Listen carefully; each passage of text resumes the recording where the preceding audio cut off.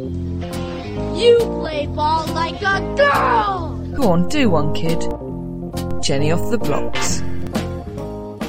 Welcome to this special edition of Jenny off the blocks, released as a Sunday Chops. Every now and again we get an interview, and it's too long for the whole podcast, but keep your ears peeled because there'll be more of these coming up. Up at the Edinburgh Fringe last week, I was fortunate enough to meet tennis legend Judy, who is, as you will probably be aware, the former captain of Great Britain's Women's Fed Cup team. She's a coach, she's a ballroom dancer, she's written a brilliant autobiography called Knowing the Score, and she does have some fairly famous kids as well. So we chatted about how to get more girls into tennis, how to get more women into coaching, the challenges facing women in sport and tennis specifically in the women's game, and how to raise tennis pros, what to do if you're a parent and you want to get your kids playing elite sport or just any sport, and the kind of impact that you can have on your kids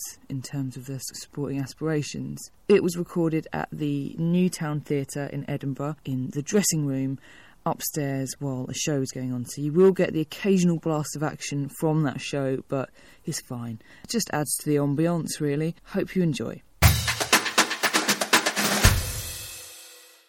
Judy, I wanted to talk to you about the work that you do in tennis coaching. You have been involved in tennis for a number of years now. What sort of change you've seen in the time that you've been involved, and particularly the change that you've seen in the women's game? Well, I've been coaching for about 26 years now, and I started out as a volunteer at our local club. We moved back from Glasgow to Dunblane when just before Andy was born. My kids are 15 months apart, and I rejoined the tennis club that I was a member of when I was a kid, and discovered that there was still no coaches there, nobody really making anything happen for the junior players, and I started out as a volunteer. So when I started out in coaching, I wasn't stepping on anybody's toes because there just weren't any coaches in the area. And I think that the difference between now and then starting out is that there are many more people earning a living from coaching tennis than there ever were before.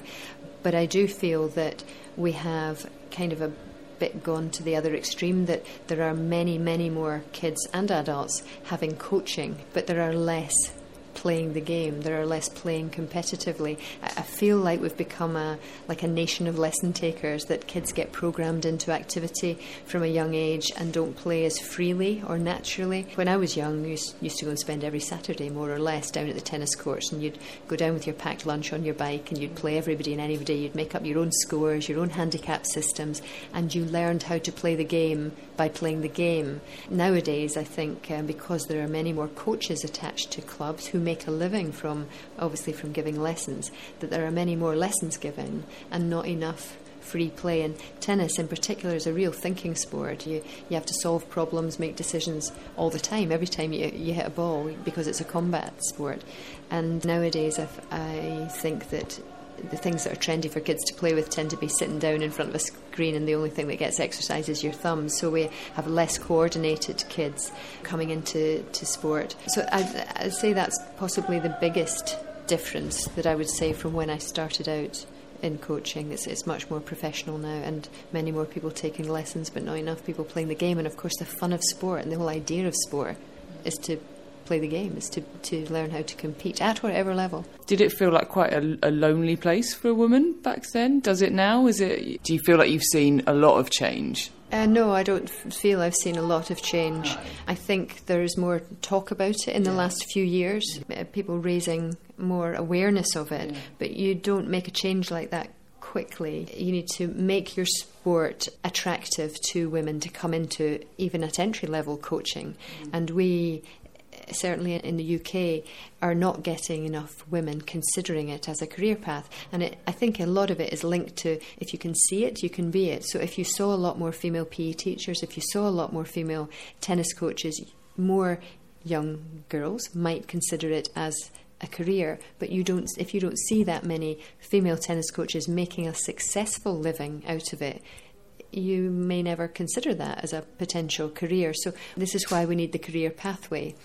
So I think there's a lot of groundwork that needs to go in first, but we need to make it a lot more welcoming. And one of the things I think that we do need is women-only coach qualifications or coach development opportunities, because often when I did my last coaching qualification, which was called the Performance Coach Award, and it was many years ago, it was in 1994 to 95, it was a one-year course.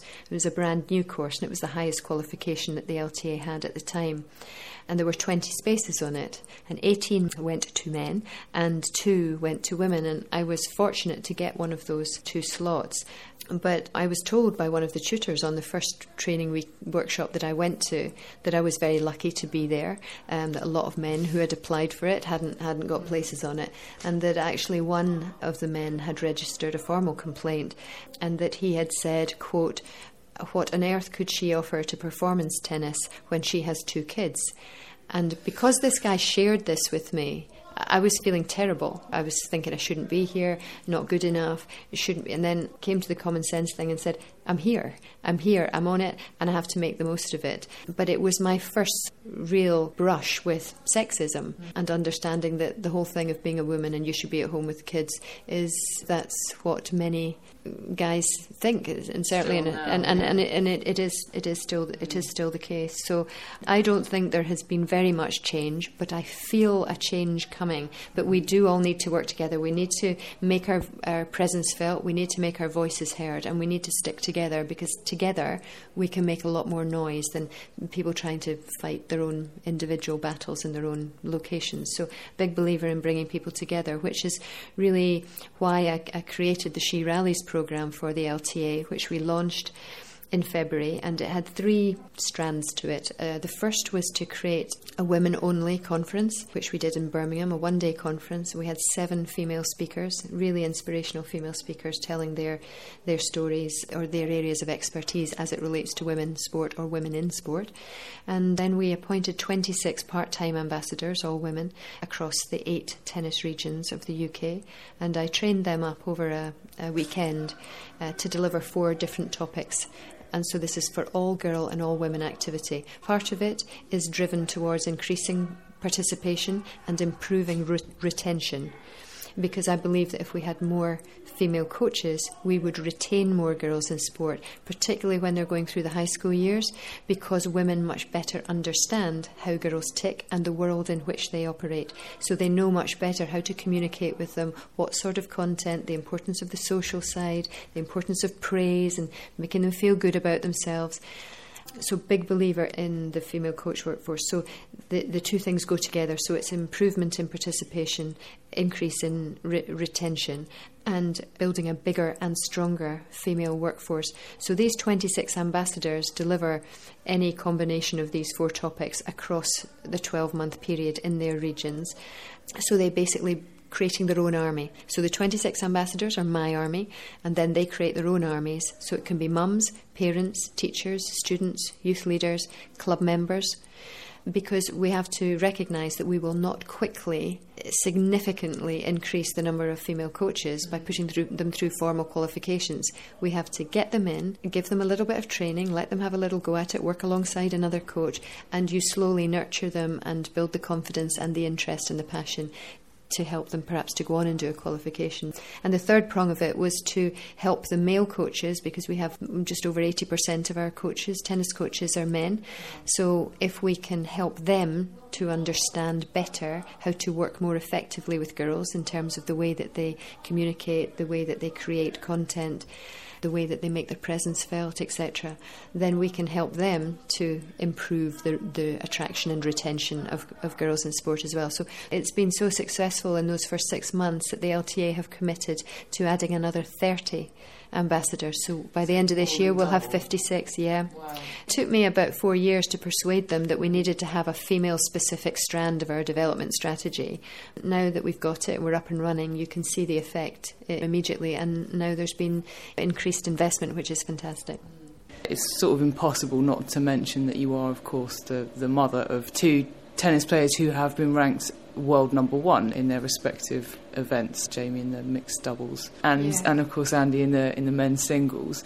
And you actually coach them when they were young. During the Olympics last year, a woman had just won one of the swimming races, and I think an American commentator turned and pointed at her husband and said something like, "That's the man to whom she owes everything." And I just wondered, do you feel like you get the credit you deserve for being a female coach? I think you're very much in a minority, whatever sport you work in, as a female coach. And I think that one of the biggest eye-openers for me when I became the Fed Cup captain, which is the British women's team, was that when I started to travel with some of our women players on the WTA tour, that the bulk of the coaches, even on the women's tour, are men. There's hardly any female coaches around, so it didn't take me long to understand that there really isn't a career pathway for women. Obviously, the life of being a touring coach doesn't always suit women if they are the ones who are looking after a family, which is the way that tradition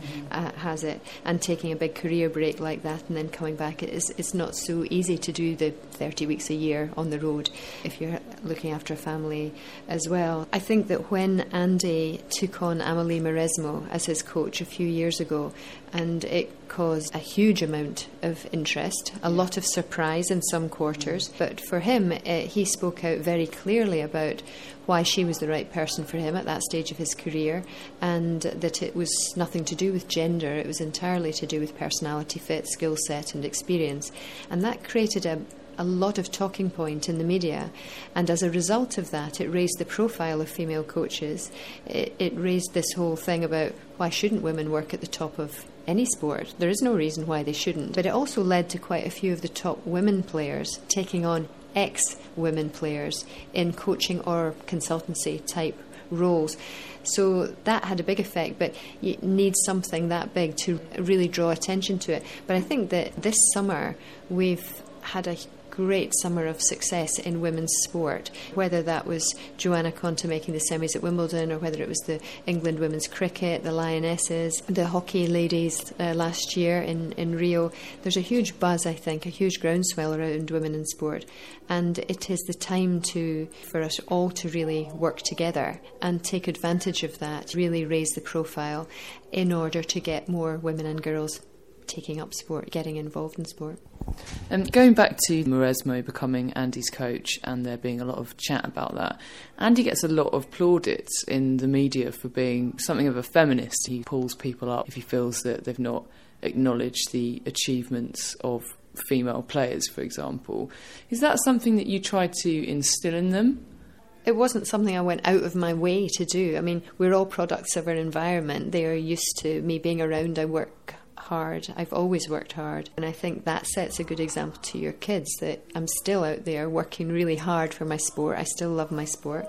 And every guy's got a mum. I'm very proud of them, that they enjoy watching women's tennis, they enjoy watching men's tennis. They completely study their sport, and it's not just the men's side of the game. So if you ask them a question about any of the female players, Andy in particular, he could tell you all sorts of things about the women players, but very few of the male players, I would imagine, would be able to do that. But he is such a student of the game.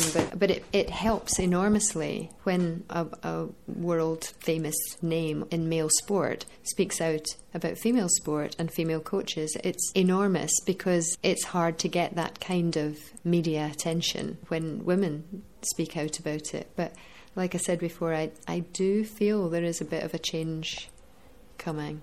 I really do, so fingers crossed. Yeah, I think we're all very, very hopeful for that. There is, in tennis, there's a bit of a reputation compared to other sports perhaps. It's a bit of a glamorous sport with some of the female players. There's a lot of sort of like hair and makeup and whatnot. Do you think that perception is helpful, or is it a hindrance in terms of getting women interested in tennis and playing the game?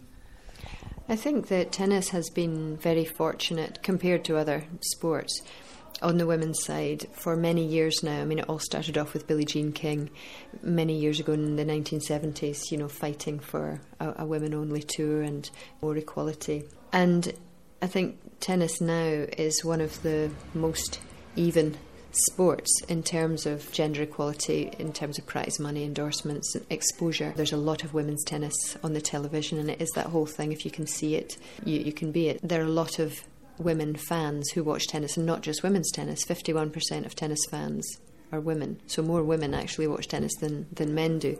So I think tennis is in a good position compared to most other sports. We're also very fortunate to have had 3 of the most marketable and recognisable sports women in the Williams sisters and Maria Sharapova, and they have huge exposure because they represent big brands, because they get the cover story on major women's magazines and major sports magazines, and that is great for the exposure of tennis, and that is the way that the world works now.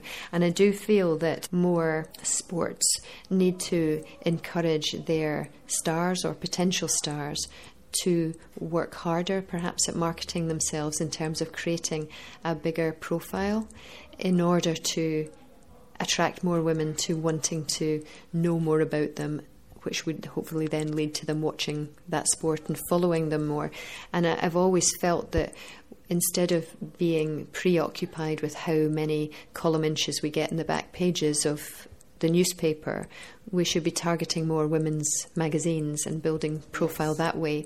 So I think that the sports stars who are photographed in their, whether it's their athletics gear or their tennis gear or their whatever, and you see them at work and you see the focus and you see the, you know, the muscle definition, the work that they go in, the incredible bodies that they have, what they put themselves through for their sport, and then you see them, whether it's talking about what I'm following in fashion or what music I'm listening to, how I style my hair or colour my hair or whatever. For me, I feel like these are the things that it will always be largely women who will watch women's sport.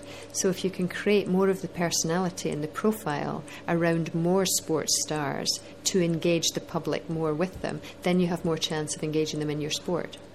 The reason I ask is because of the thing you mentioned earlier. I think it's statistically the majority of girls who sort of fall out of sport is around the age of 14, and one of the reasons cited for that is because it's deemed as unfeminine, for example. And so the idea that in tennis there's this like glamorous perception of the female players, so is that something that brings more women in because it's being shown to them as not being like a masculine thing? Or I think nowadays, used to be between 14 and 16 that you lost a lot of girls in sport. It's much younger now. It's starting around 11 and 12. And this is because the way that the world is, young girls are much more influenced than they ever were before by fashion, makeup, image. And so all of these things are starting younger.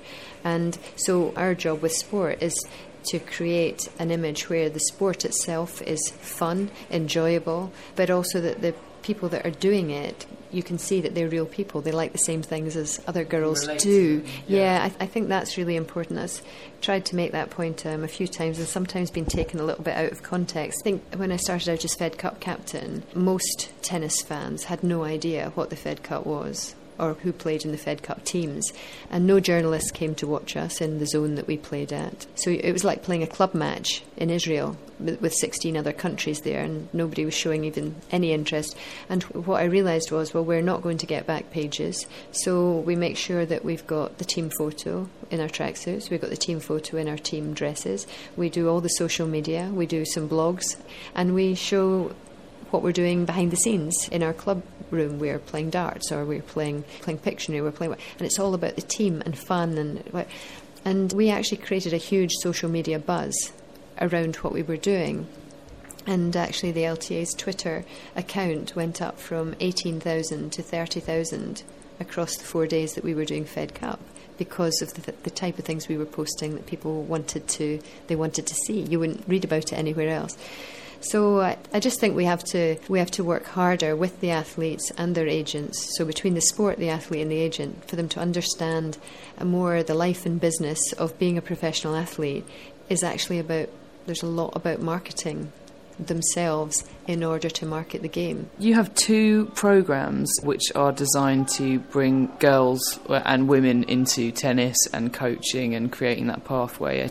She Rallies, we've talked about already. The other one is Miss Hits, and that's for younger girls. Yeah, Miss Hits, again, it was born out of my Fed Cup time that I became the Fed Cup captain at the end of 2011, and after we'd done our first Fed Cup campaign in early 2012, I started looking at how do we win win this Fed Cup in years to come. And really what you need is a top 5 player to lead your team, and you probably need one double specialist, and your backup singles player probably to be around 20 or better. And we were a long way from that at that time. Now we're a little bit closer to it because we have Conta is actually inside the top 5 now.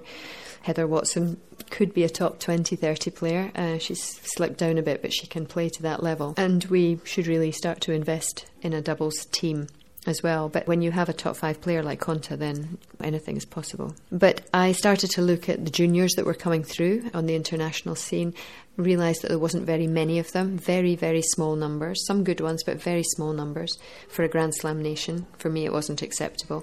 And when I looked back at the number of girls coming into the game, I discovered there were 4 times as many boys playing as girls at entry level.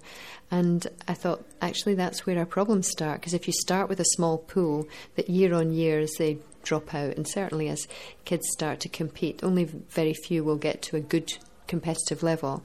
But if you start with, I don't know, a dozen under 12s that are your best ones in GB, by the time you get to under 14, you've probably got 6 to 8 left. And by the time you get to under 16, you've got 4 to 6 left. By the time you get to 18, you're lucky if you've got 2 left. So for me, it was all about the numbers. And when I looked at the offering at entry level for as it related to girls, our sport is too difficult. If kids are not coordinated, it's a difficult sport to play. It's not fun enough. It's too serious. Often kids were saying, I don't like tennis because I get cold or wet. So they're playing outside, they're standing around a lot, because when you're little, you pick the ball up out the fence more than you actually hit it. It's not like great fun. But the huge one was, I don't like tennis because I don't like the boys. So this whole mixed group, if your first experience is a mixed group, and little boys are more robust, more noisy, more physical, more competitive than girls. If little girls are standing there, and they're not joining, they're intimidated often by the mixed group. And one of the other things that came out of it was, I didn't like tennis because I didn't like the coach. And this was usually when it was a male coach, usually inexperienced. It's often the most inexperienced ones who get put with the youngest kids.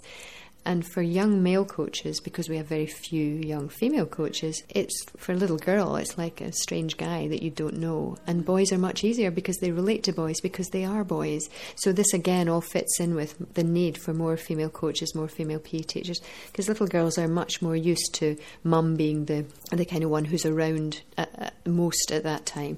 And first teachers in school are usually women as well. So there was quite a lot of learnings from that about the things that were putting girls off.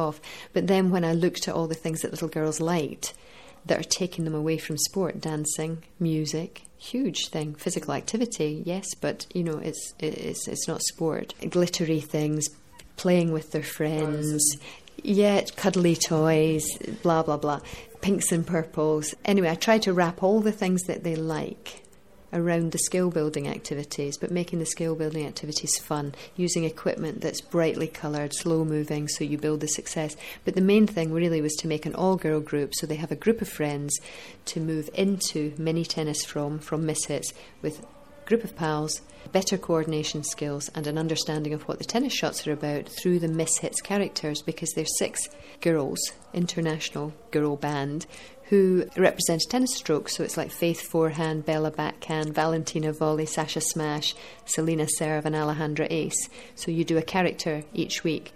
So they learn about our sport through the character. So Faith forehand, for example, she has red hair and freckles. She's 14 years old. She comes from Edinburgh. Her favourite tennis competition is Wimbledon. Does anybody know what Wimbledon is? No, not unless if they don't come from a tennis family, they won't. Well, it's the biggest tennis competition in the world, and it's played on grass courts. So it's a little bit like playing in your back garden. So you're selling them your sport in a very gentle, child-friendly way. We launched it about 3 years ago. We've got over 400 coaches, I think, now, delivering it across the UK, and we've just launched an online course because we had many people in other countries asking to be able to do it. We've got equipment bags that go with the online course, and we do coach workshops across the UK.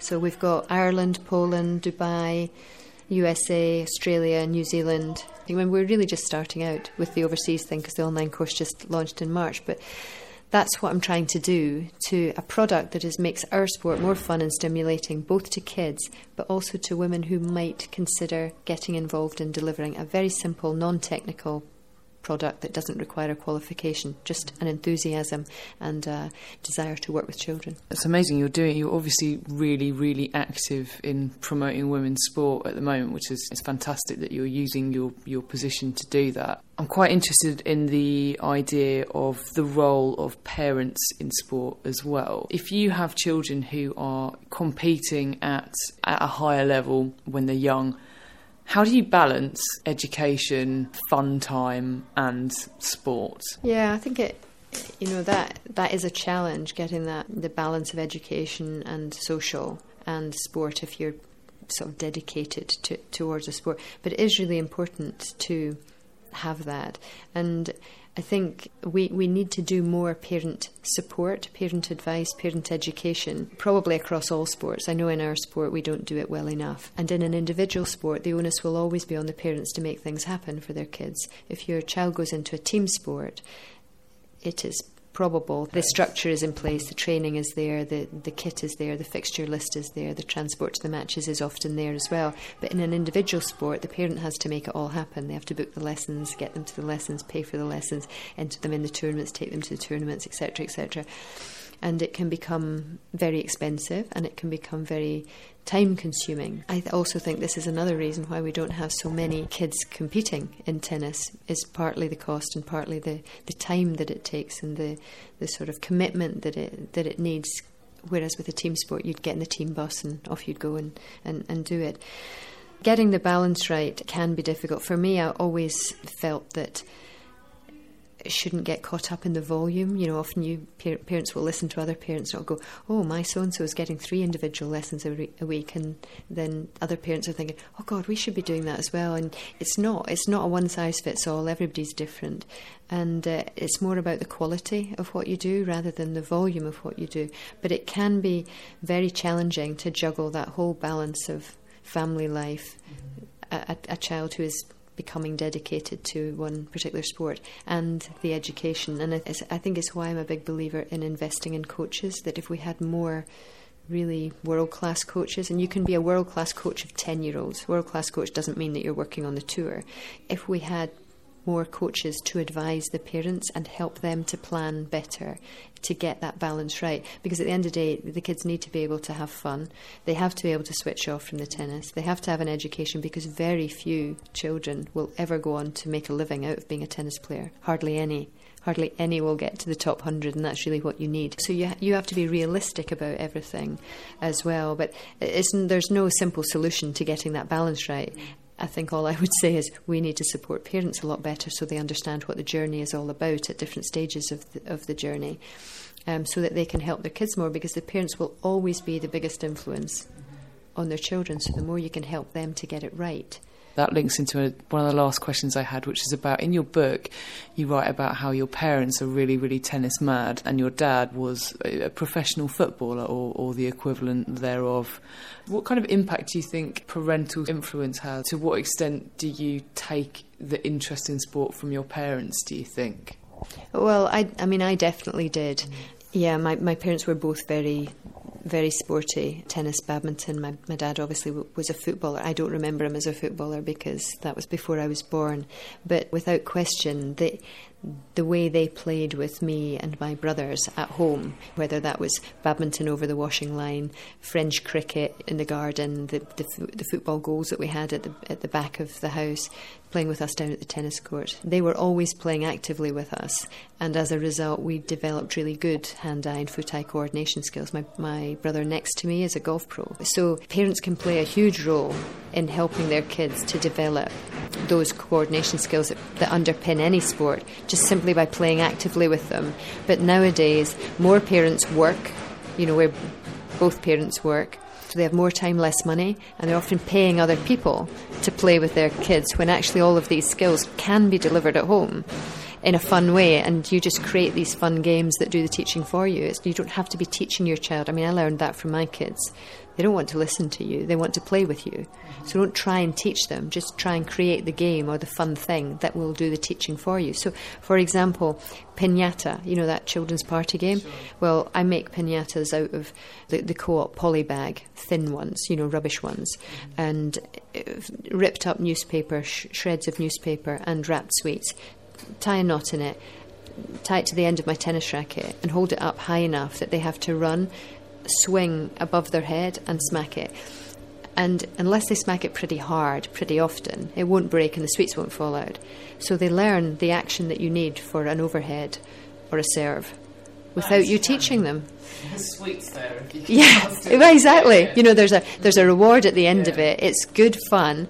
And actually, instead of me saying, well, you need to hold the racket like this and you need to point with the left hand, you need to take your right arm back and you have to tuck your elbow in, or whatever it is. You don't even do any of that. You just go, hit that. And you hold it so high that they have to reach up and smack it. You're going to have to hit it harder or the sweets won't come out. So they go faster with the arm. And that is what the action is. And it's... For me, that's what it's always been about. Find the game that will do the teaching for you, and then kids learn without even realising. That is very clever indeed. Yeah, kids respond well to sweets in my limited experience. So we've got the US Open is about to start. Have you got any hot tips on who we should be looking out for in the US Open? You know, it's a tricky one on the women's side. I mean, I think it's a nice problem to have, in that I noticed that Sharapova's been given a wild card into the main draw. She hasn't played very much since she came back. She's had quite a few injuries, but she's box office. You know, that will bring crowds in. People will want to see her, and she's such a great competitor. You can never write her off. But in the absence of Serena Williams, there's really probably any one of about 20 women who could win that title. It's very, very open. I think Muguruza, who won in Wimbledon, I think she has a chance if she's playing well. Simona Halep has a chance. Joanna Konta has a chance, of course. I think there's a number of them, and that makes it interesting. I think Wimbledon this year on the women's side was very interesting because nobody really knew what was going to happen. There was great British interest because of the success of Konta as well. So, yeah, I think it's quite open. I mean, there's a good young American player who started to come through called Cici Bellis. She's young, like 18 or so. I think she's worth sort of keeping an eye on. She's not going to win it, I don't think, at this stage, but she's quite... I like watching the young ones coming through and seeing maybe where she is in sort of another 2 or 3 years' time, but she could be a contender a little bit further down the line, I think. Thanks so much, Judy. I will just say that coach who complained back in the day when you got one of the places on the course, I bet he feels pretty silly now. So thank you ever so much for joining us, Judy. It's been an absolute joy to talk to you. Thank you. That's all from my interview with Judy Murray. We have got more brilliant interviews coming up, so keep your ears peeled for more Sunday Chops. Claire Balding coming pretty soon, so that's pretty cool. If you liked this, you might be interested in knowing that we cover women's sport every week on the Standard Issue pod scene, and we cover roundups of women's sport, issues, interviews with awesome people like Judy, and you can hear that every week on the Standard Issue pod scene. Tell all your mates, and if you want to tell me something, you can tweet me at InspireGen. Thanks for listening.